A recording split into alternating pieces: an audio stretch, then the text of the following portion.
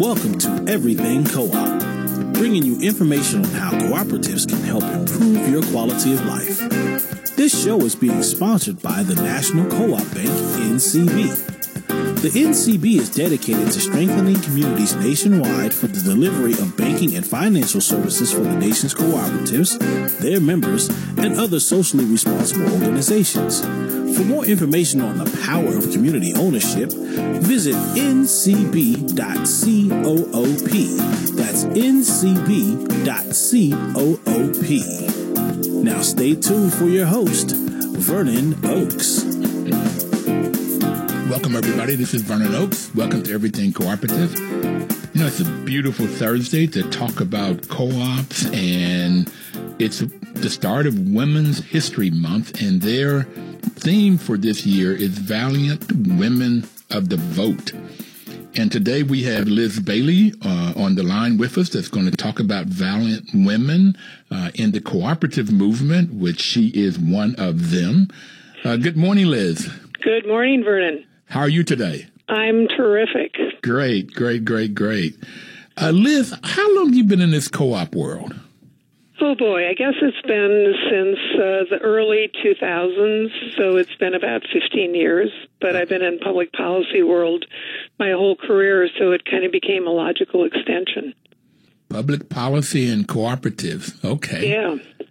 Well, it's all about governance, one sort or another. With governance in the public policy world, it's getting things done through government programs and leadership there. And in co-ops, it's about governance and democratic ownership.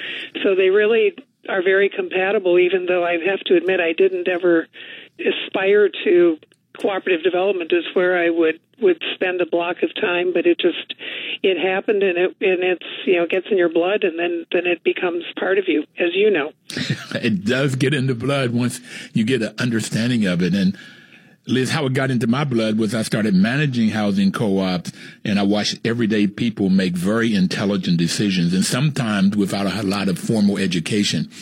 But they exercise that fifth principle of education, information, knowledge, and so they got educated on how you run a business, and they make very intelligent decisions. And a lot of women in this housing co-op world.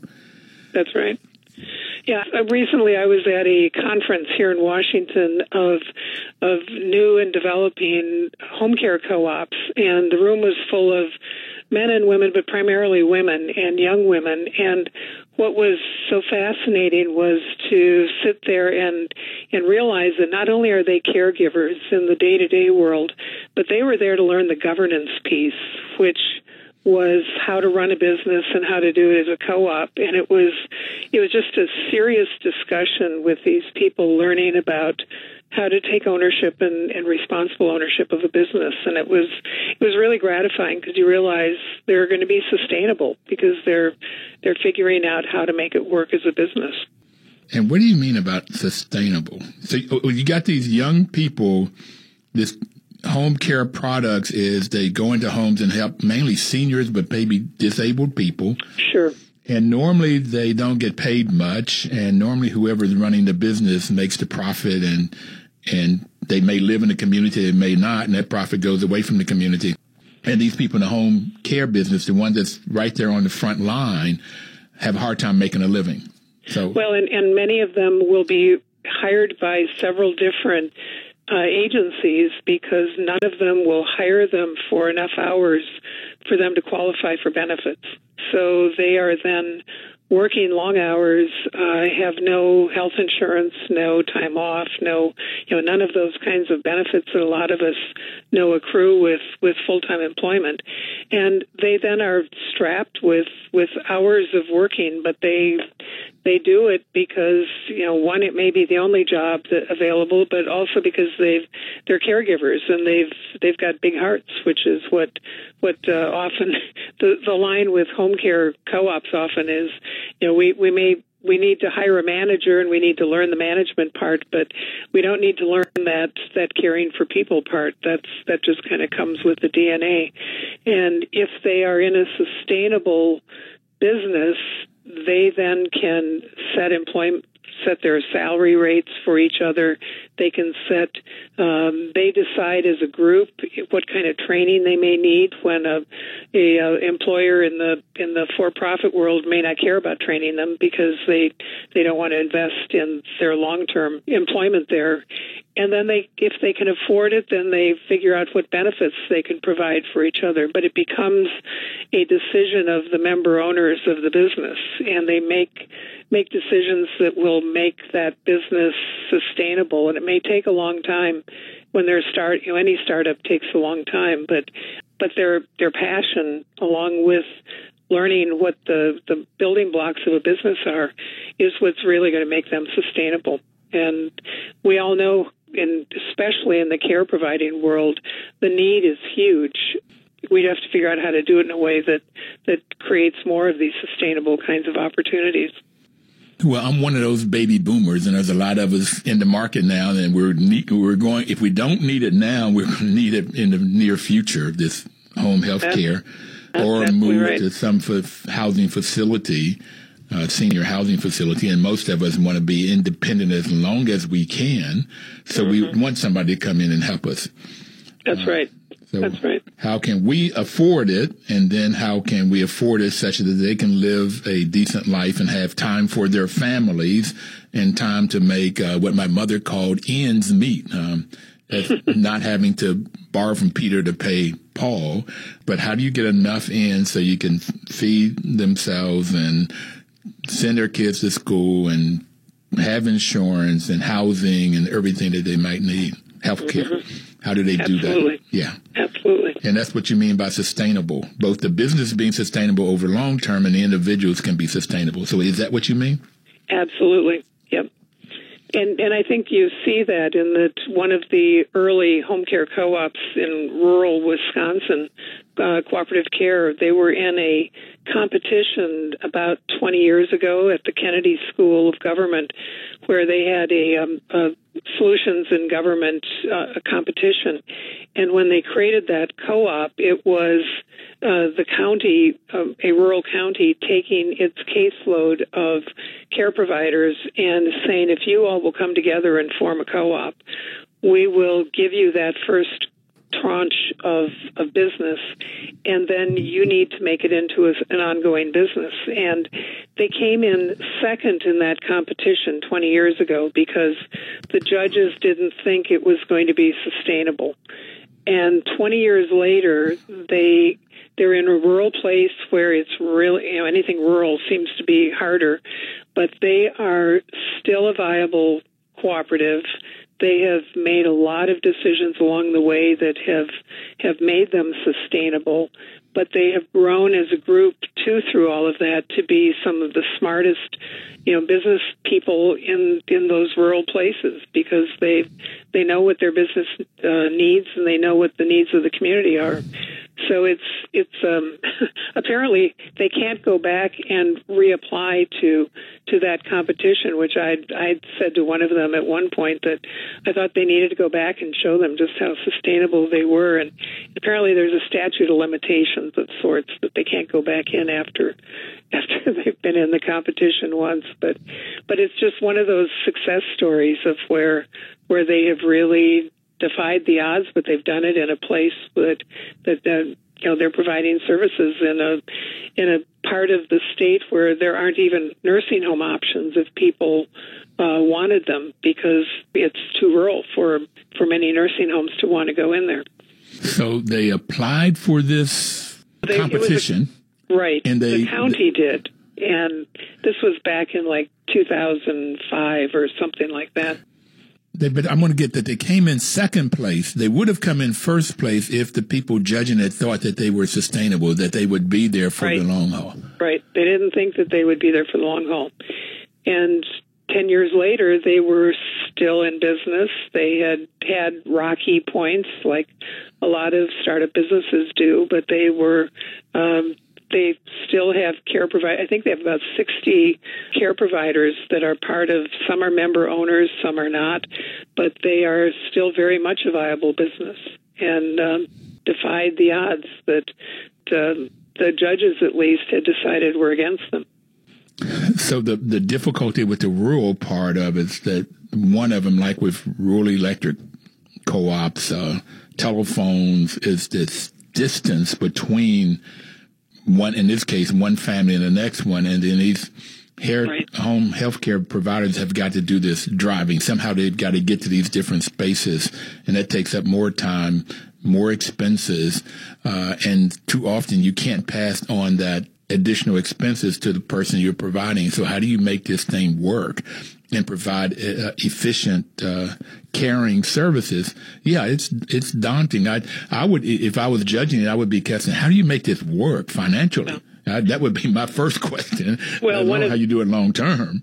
One of the real challenges is the Medicaid is the source of funding for a lot of their client base, and the Medicaid reimbursement rates are not at a level that can reimburse for the expenses that may be associated with taking care of someone, and so they'll limit the number of trips you can make in a week, say, to serve someone because of the mileage that's allowed, and also that the trick is to really get a mixture of some of your Medicaid client base, but then to get some private pay, and to maybe, in some cases, they've succeeded in working with the Veterans Administration on veteran clients in the area too, which have a different formula, I believe, for their reimbursement for services. So the solution is to try and broaden your base as much as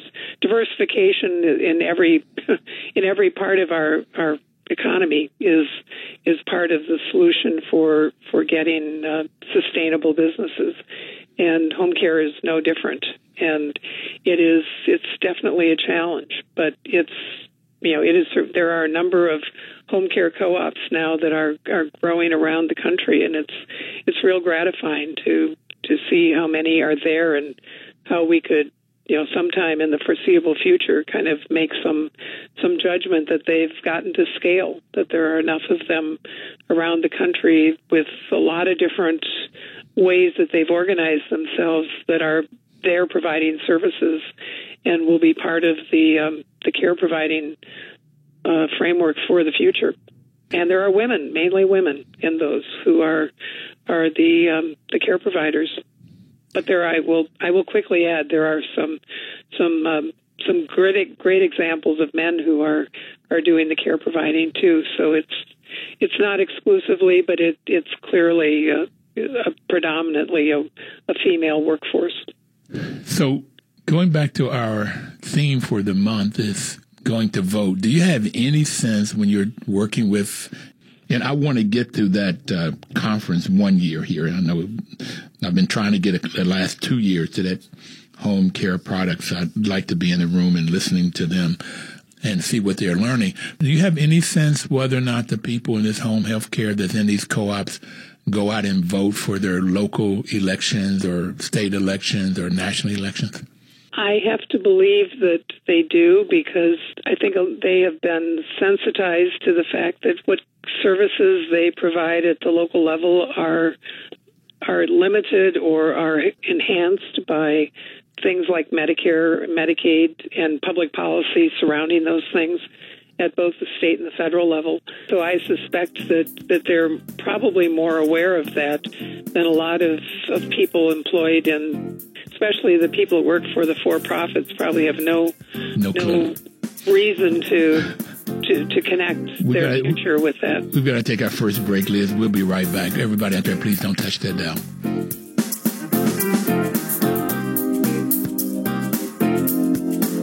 Your news talk station. Information is power. That's why WOL makes a great partner in this program, because we're giving you information about the cooperative business model so that you may look for them to do business with, or you may decide you want to start your own, whatever area that might be. So we're here talking about women in this cooperative movement over time, and the valiant women who get the vote out. They not only work in a cooperative model, but they also get the vote out. So, Liz, we've been talking about the Home Care Products Group, and I had no idea we were going to go there, but it's a fascinating piece, and I would imagine they are sensitized to public policy and what it means for Medicare, and knowing that if they get out and vote, then they can elect officials that will help provide what people need, what these baby boomers and other people in these rural areas might need. I was like, the one thing, Vern, I was thinking on the break that, governance and democratic governance is so much a part of the co-op business model that I think all members of co-ops in all the sectors are more conscious of that public policy dimension of the world around them. Some people are attracted to co-ops because it makes economic sense. If it's, it's a business transaction or a business to affiliate with, but an awful lot of them come to co-ops with some passion for economic justice or access to healthy foods or issues that are so much talked about in the public arena that I think you get an activism that comes out of members of co-ops, whether the co-op itself takes that or if it's just what the demographic of the membership is. I think there's really a real belief in being engaged that's part of the co-op culture, and I think it shows then in times like this when we have elections that people can participate in. So my experience is economic justice, social justice, racial justice, access to good foods, access to good housing, access to whatever the need may be in that community. So that's why I love co-ops. Okay. Mm-hmm. It gets in your blood, you mentioned earlier, because of all of that. And you had no idea, so you're only 15 years. I guess I've been in this longer than you. I got involved 27 years ago when I started managing housing co-ops, and really fell in love with this model. And Liz, I just don't see the capitalistic model approaching this economic justice or racial justice or social justice. I don't see it because greed is in the way too often. And the people that have, those capitalists that have money, don't necessarily have the compassion to help the people that are the laborers or that don't have money. And so there's always this tension between the land baron and the peasant, if you will, going back years ago. But it's the laborers and the management and all of that. And in the co-op model, you do get, because the laborers own the business, so you don't have that tension anymore, and the profit goes to them. Okay, I'll stop trying to preach here. Okay. I get excited about this model, and I know you do too. So I wanted to talk a little bit about the Bailey Group. What do you all do? You have a consulting firm that you're doing now.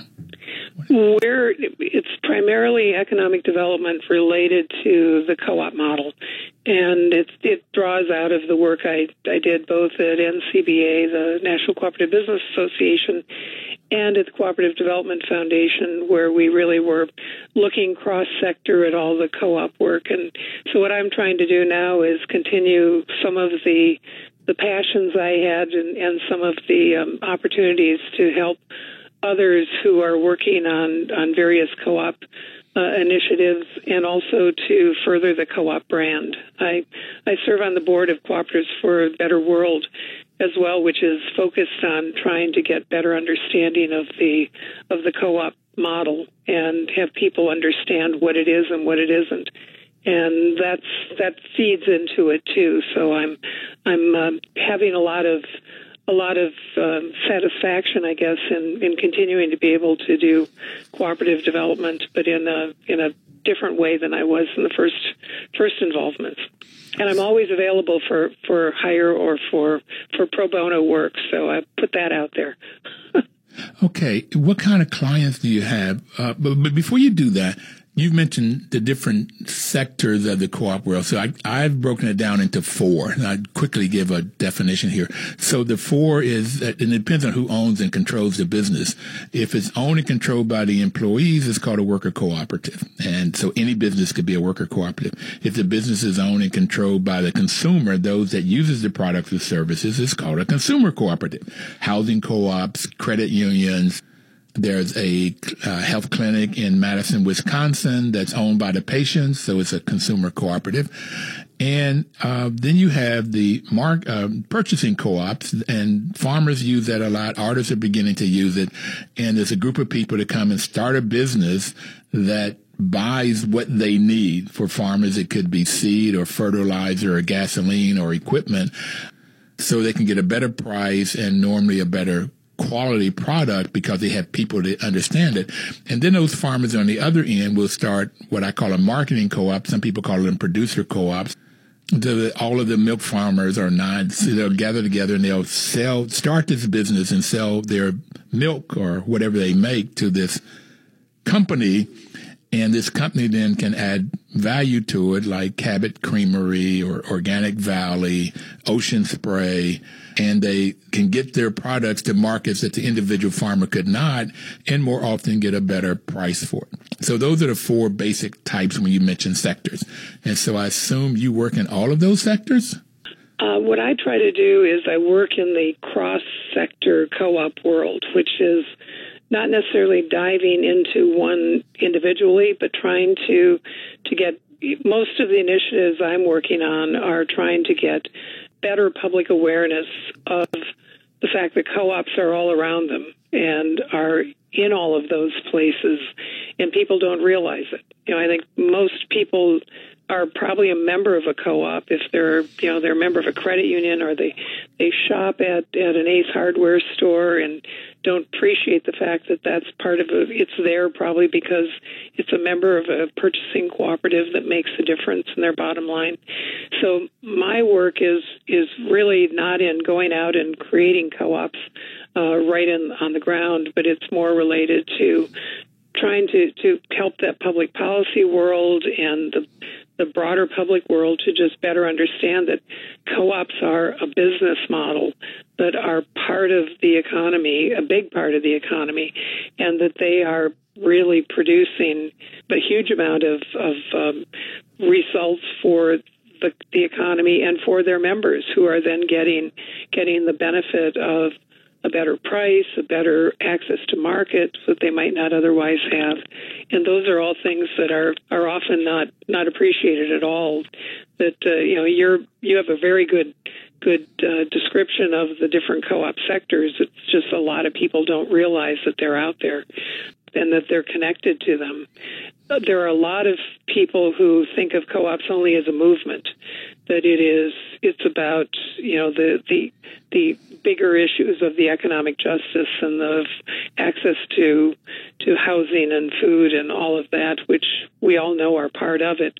But in addition to that movement part, there is the actual business model and the sustainable, as we talked earlier, sustainable businesses that, just like any other business that needs to grow, co-ops require nurturing, they require good management, they require all of those other things, including the commitment to the issues that we all want to advance.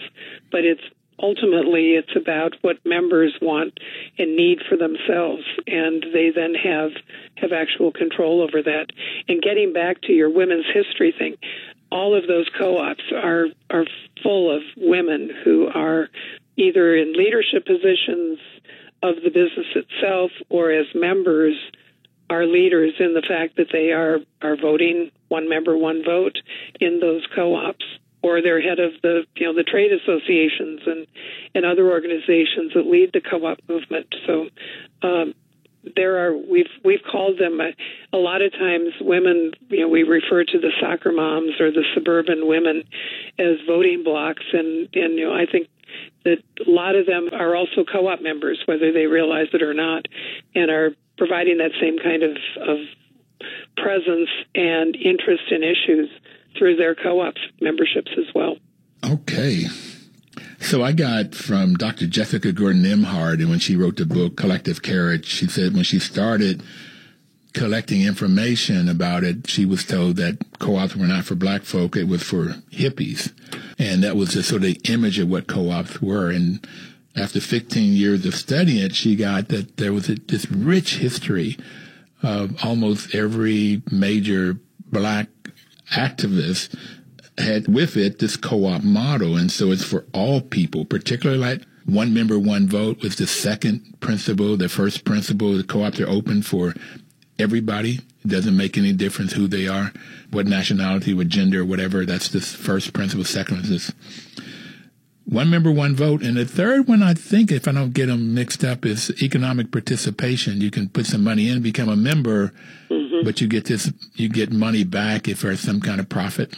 And you get to decide what happens with that profit.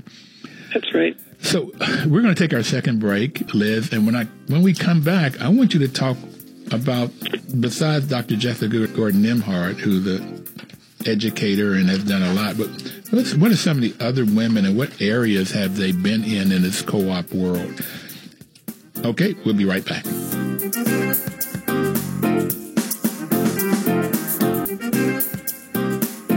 This is Vernon Oakes, and the program is Everything Cooperative. We have Liz Bailey on the phone with us. Liz, let's start talking about those women whose work led to creation of Cooperative Development Advocacy Group. Could you just give us some examples of those women and what groups that they worked with?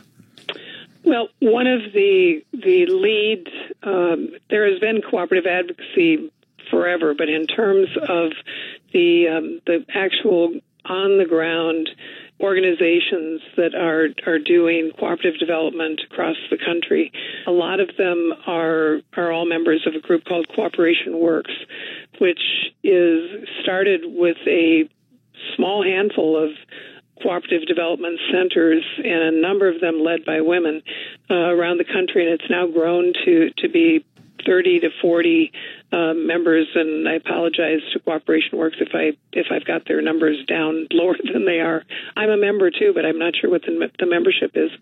But it was women who, Judy Ziewatz was at National Cooperative Business Association and took the leadership back when NCBA had a rural task force years ago that decided that one of the ways to get cooperative development happening beyond just the agricultural community that was so prevalent at that time was through the U.S. Department of Agriculture to set up a rural cooperative development grant program, which then provided seed money that allowed some of these cooperative developers to do their work out around the country in rural places.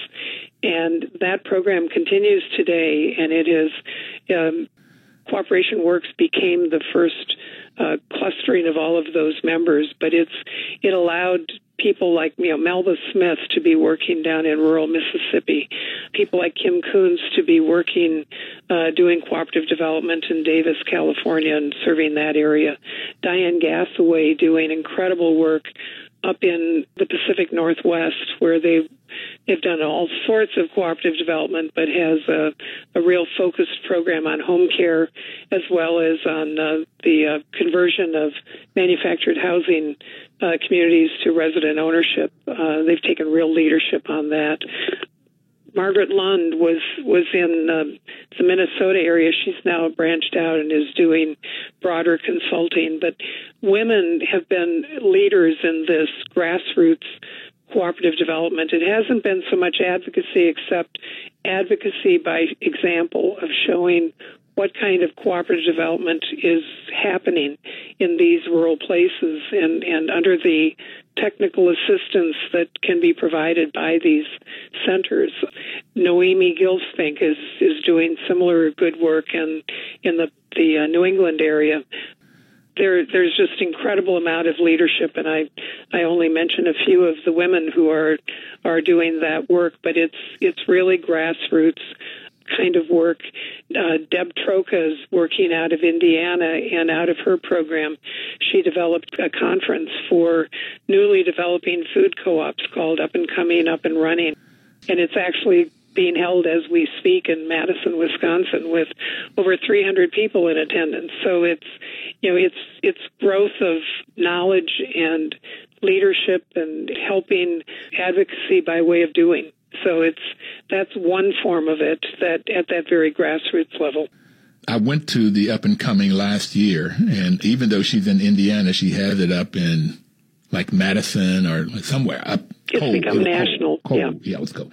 But you mentioned Deborah Trocha, who's been on, Margaret Lund, Kim Coons out in California, Melba Smith, Naomi. Mm-hmm. You didn't mention Christine Barker, but she's been on, so 6 or so. I did not mention Christine, but you're absolutely right. What they're doing in Cincinnati is terrific. Yeah, and that whole union cooperative initiative, I've been out there, I think 3 of the 4 years that they've had theirs, and I just learned some, and I love to be around it. Now, who I haven't had on the program is Shirley Sherrard in Georgia. And working with the Federation of Southern Co-ops. And so I keep putting that out there because I want to get her on. She has a tremendous story I would like to get on air and get it documented through here. So those are some great ladies, and I kind of believe with the ones that I know of that voting is a huge part of their world, huge part of what they would make sure that they vote, their family votes, and everybody they can, not saying who they should vote for or what party they should belong to or any of that. Just let your voice be heard. Let your voice be counted, which is part of the cooperative world. And I guess you would agree with that from what you said earlier.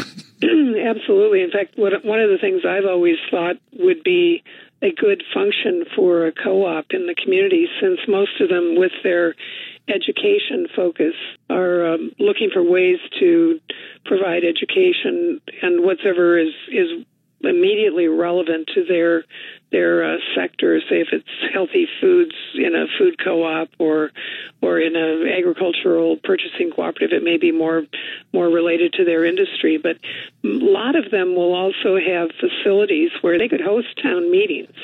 And it's something I'd always thought would be really an interesting component where you would not necessarily, like you say, not tell people who to vote for, but be that host in the community for a gathering of candidates for whatever the office might be, and have the co-op be, maybe it would be to have a forum about healthy foods, or they may set a topic that is relevant to their particular interests, or broader, just to be that place in the community where discussion can happen and engagement with candidates and with the rest of the community could happen.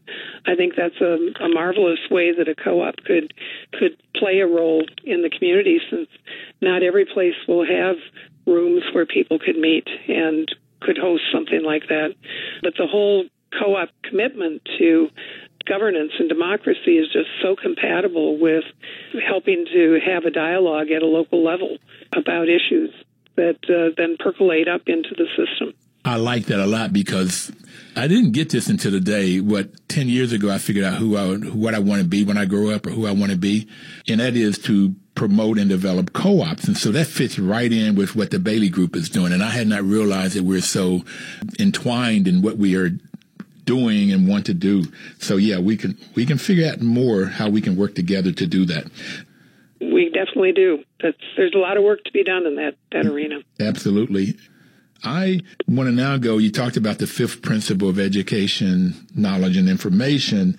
And so can you talk about some of the women that are in this space of being educators to make sure that folks know about this co-op world?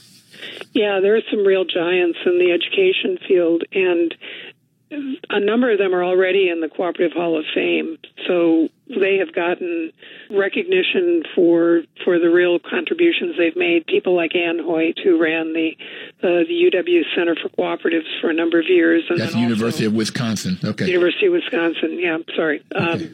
As a UW grad, I shorten it, sorry. My alma mater, too. All right.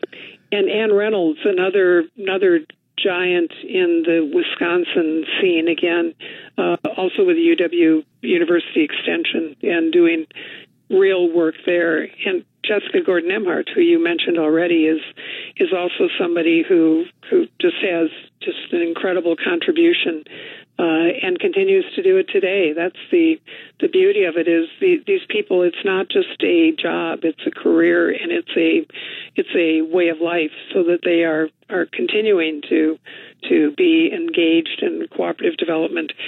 And this year in the Hall of Fame, they will be inducting another person who is still very much engaged in the active doing of cooperative development, and that's Carmen Huertas Noble, who is with the CUNY Law School up in New York City. She, along with Jessica Gordon Emhart and Melissa Hoover, are probably some of the giants in the worker cooperative development world.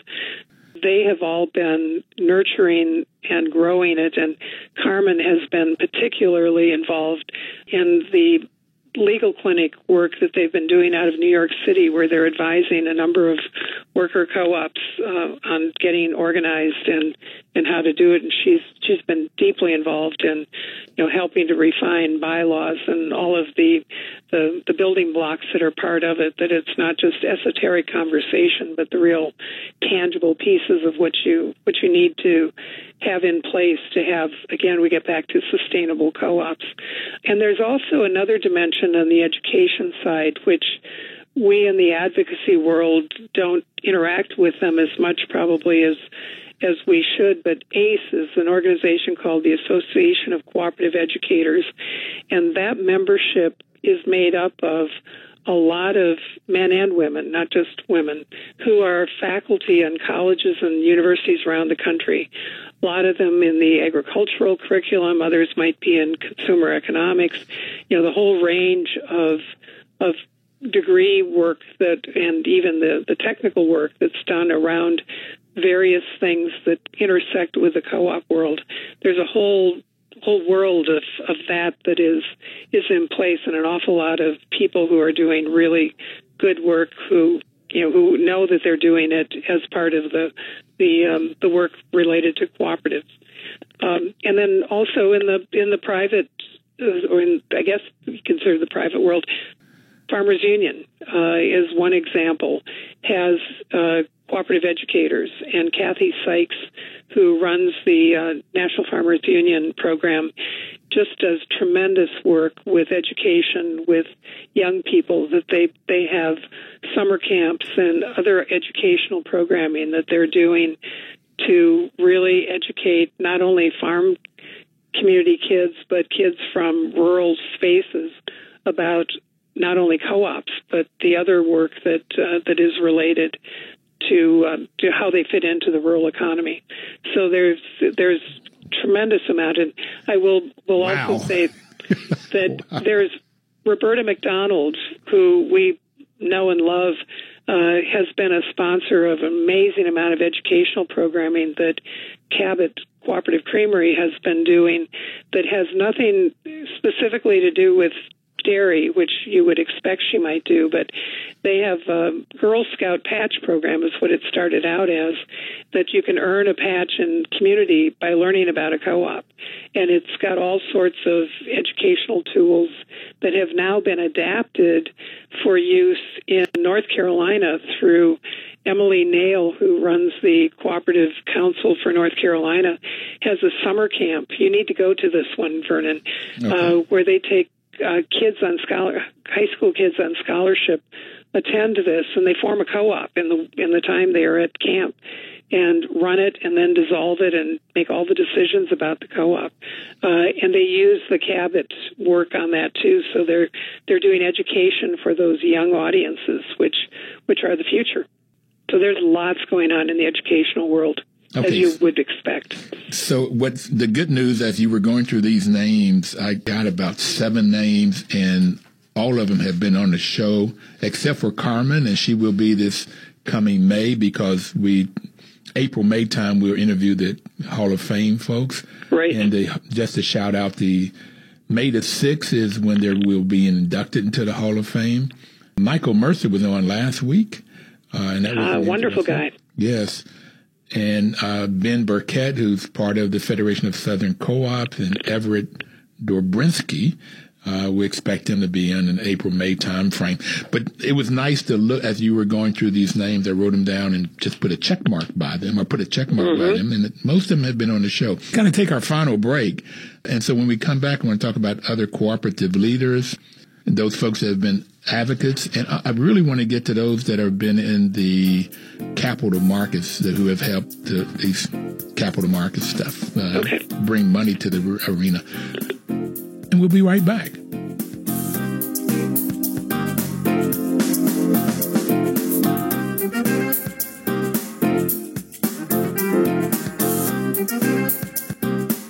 The National Cooperative Bank sponsors this program so that people can get that power. They get the information, put that information to use, and then that's where they will get the power.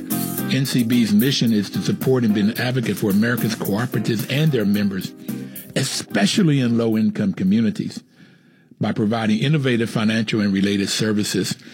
And they've done a great job since the 80s, especially in low-income communities where you'll find a lot of marginalized people, particularly brown and black folk.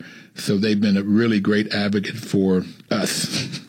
And Liz, we want to go back to talk about those women that have been helping in this capital world. We talk about the capitalistic model versus the cooperative model. And I have it that they both have to exist because the co-ops need capital. The capitalists don't necessarily need co-ops, but our world does, the community does. So who are some of the women that are in this capital world that help provide capital co-ops? Well, one of the pioneers, and I think you've had her on your program, is Rebecca Dunn, yes, who's now retired from the Cooperative Fund of New England. But she was one of the people who, in addition to building out a portfolio of lending, had very, very few defaults, just an extraordinary record of good, solid lending.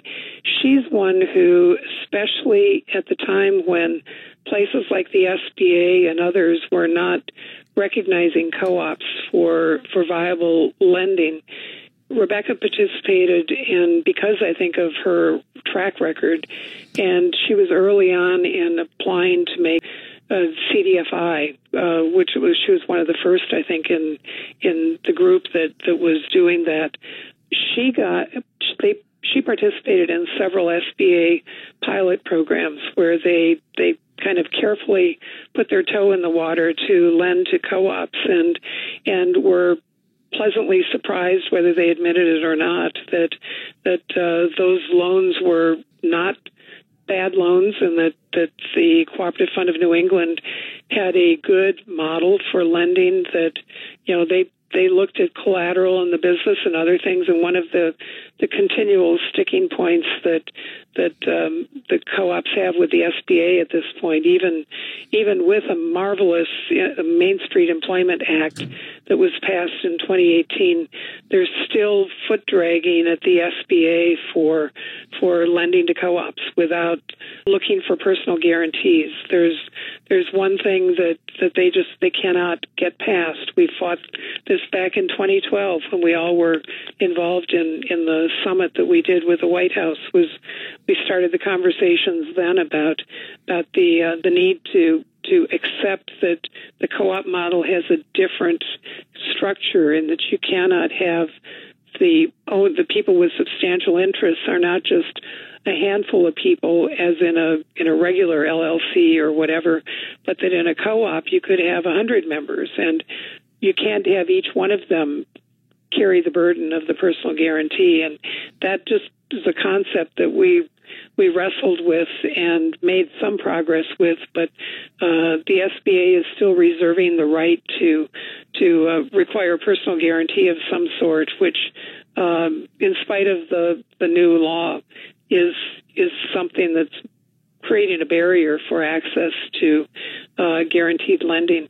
On the other hand, we have the experience. The U.S. Department of Agriculture did a marvelous job of taking their business and industry loan program, which you have to be rural and read the right zip code for that, but a program which had been a lending program for small businesses was modified through the regulations. They all went through all of the appropriate checks of boxes to extend that to allow for a small business owner to sell his business or her business to employees who would then make it into a worker-owned business, keep the business in the rural community.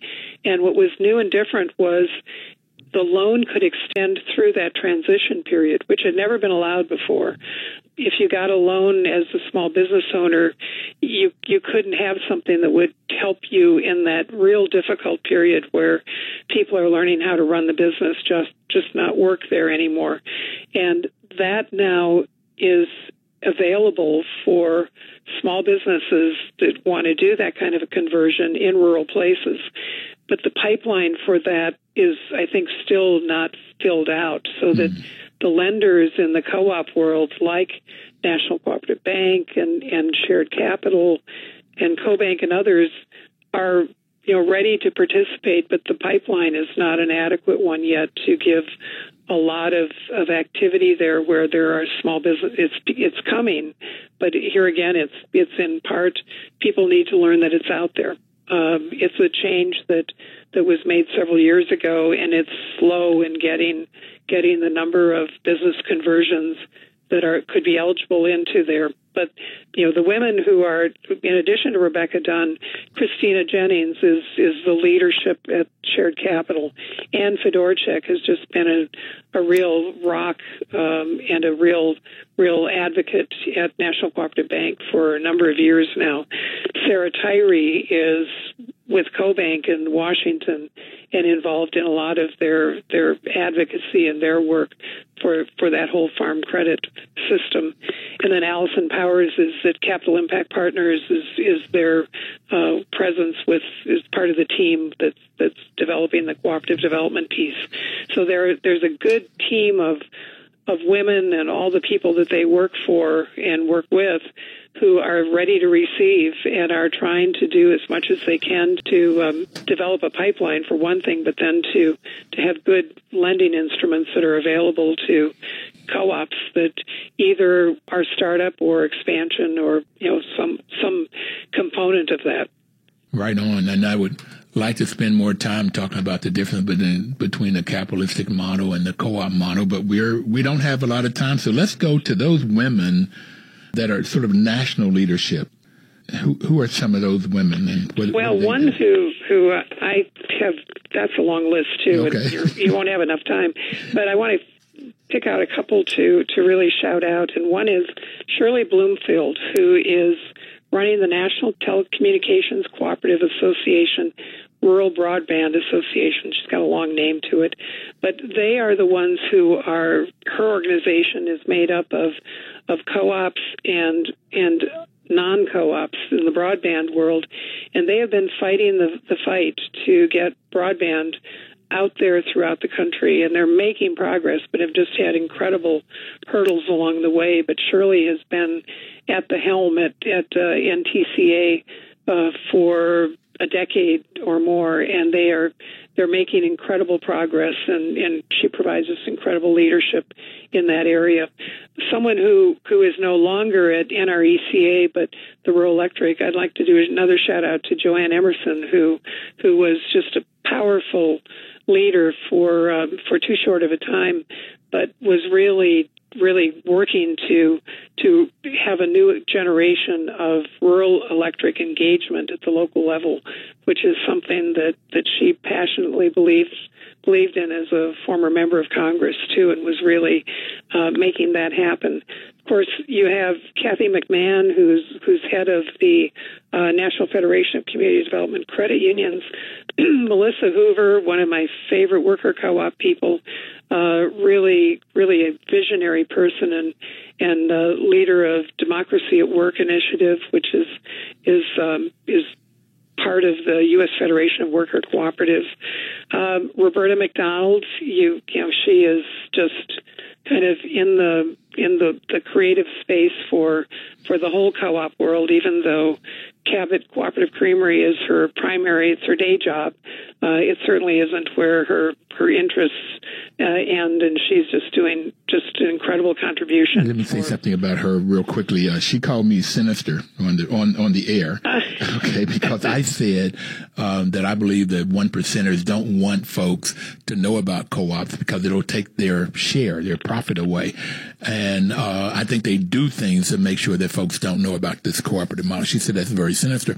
And I got that what I like about her is if you want to know what Roberta thinks, ask her. That's a exactly right. She's straight and she's great, and I like talking to her on air or not on air, and I've had several opportunities to do that, and she's just wonderful. Yeah, got it. Yep. Who else?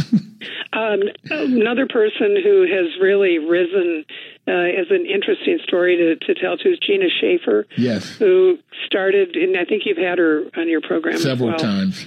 Yeah, and now she's on the board of Carpet One or CCA Global. She was on the national board for Ace Hardware and started as a co-op owner, and then has gotten very involved in the buy local movement and is just really passionate about co-op the way everybody gets when they've been involved with it. Another person who I think is just an incredible gem for the co-op world is Anya First, who is the head of the Blooming Prairie Foundation in the food co-op world. And she's really been visionary in her work with the Willie Street Co-op in Madison. And they have 2 traditional co-ops, and they have now opened a 3rd co-op in Madison. And Lisa, which is, Liz, we are going to have to leave it with you're out of time. Well, yeah. We'll end on food. That's a good place to end. Food is great. I can't thank you enough for being on and sharing your wealth of knowledge about this co-op model and the women in it. And I have it that women have been the nurturers of this co-op model, sometimes not out in front, but behind this scene. And they're really out for getting the vote out and making sure that people are heard. Thank you very much, Liz. You're welcome.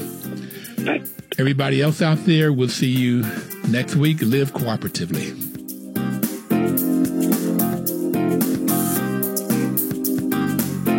Your news talk station.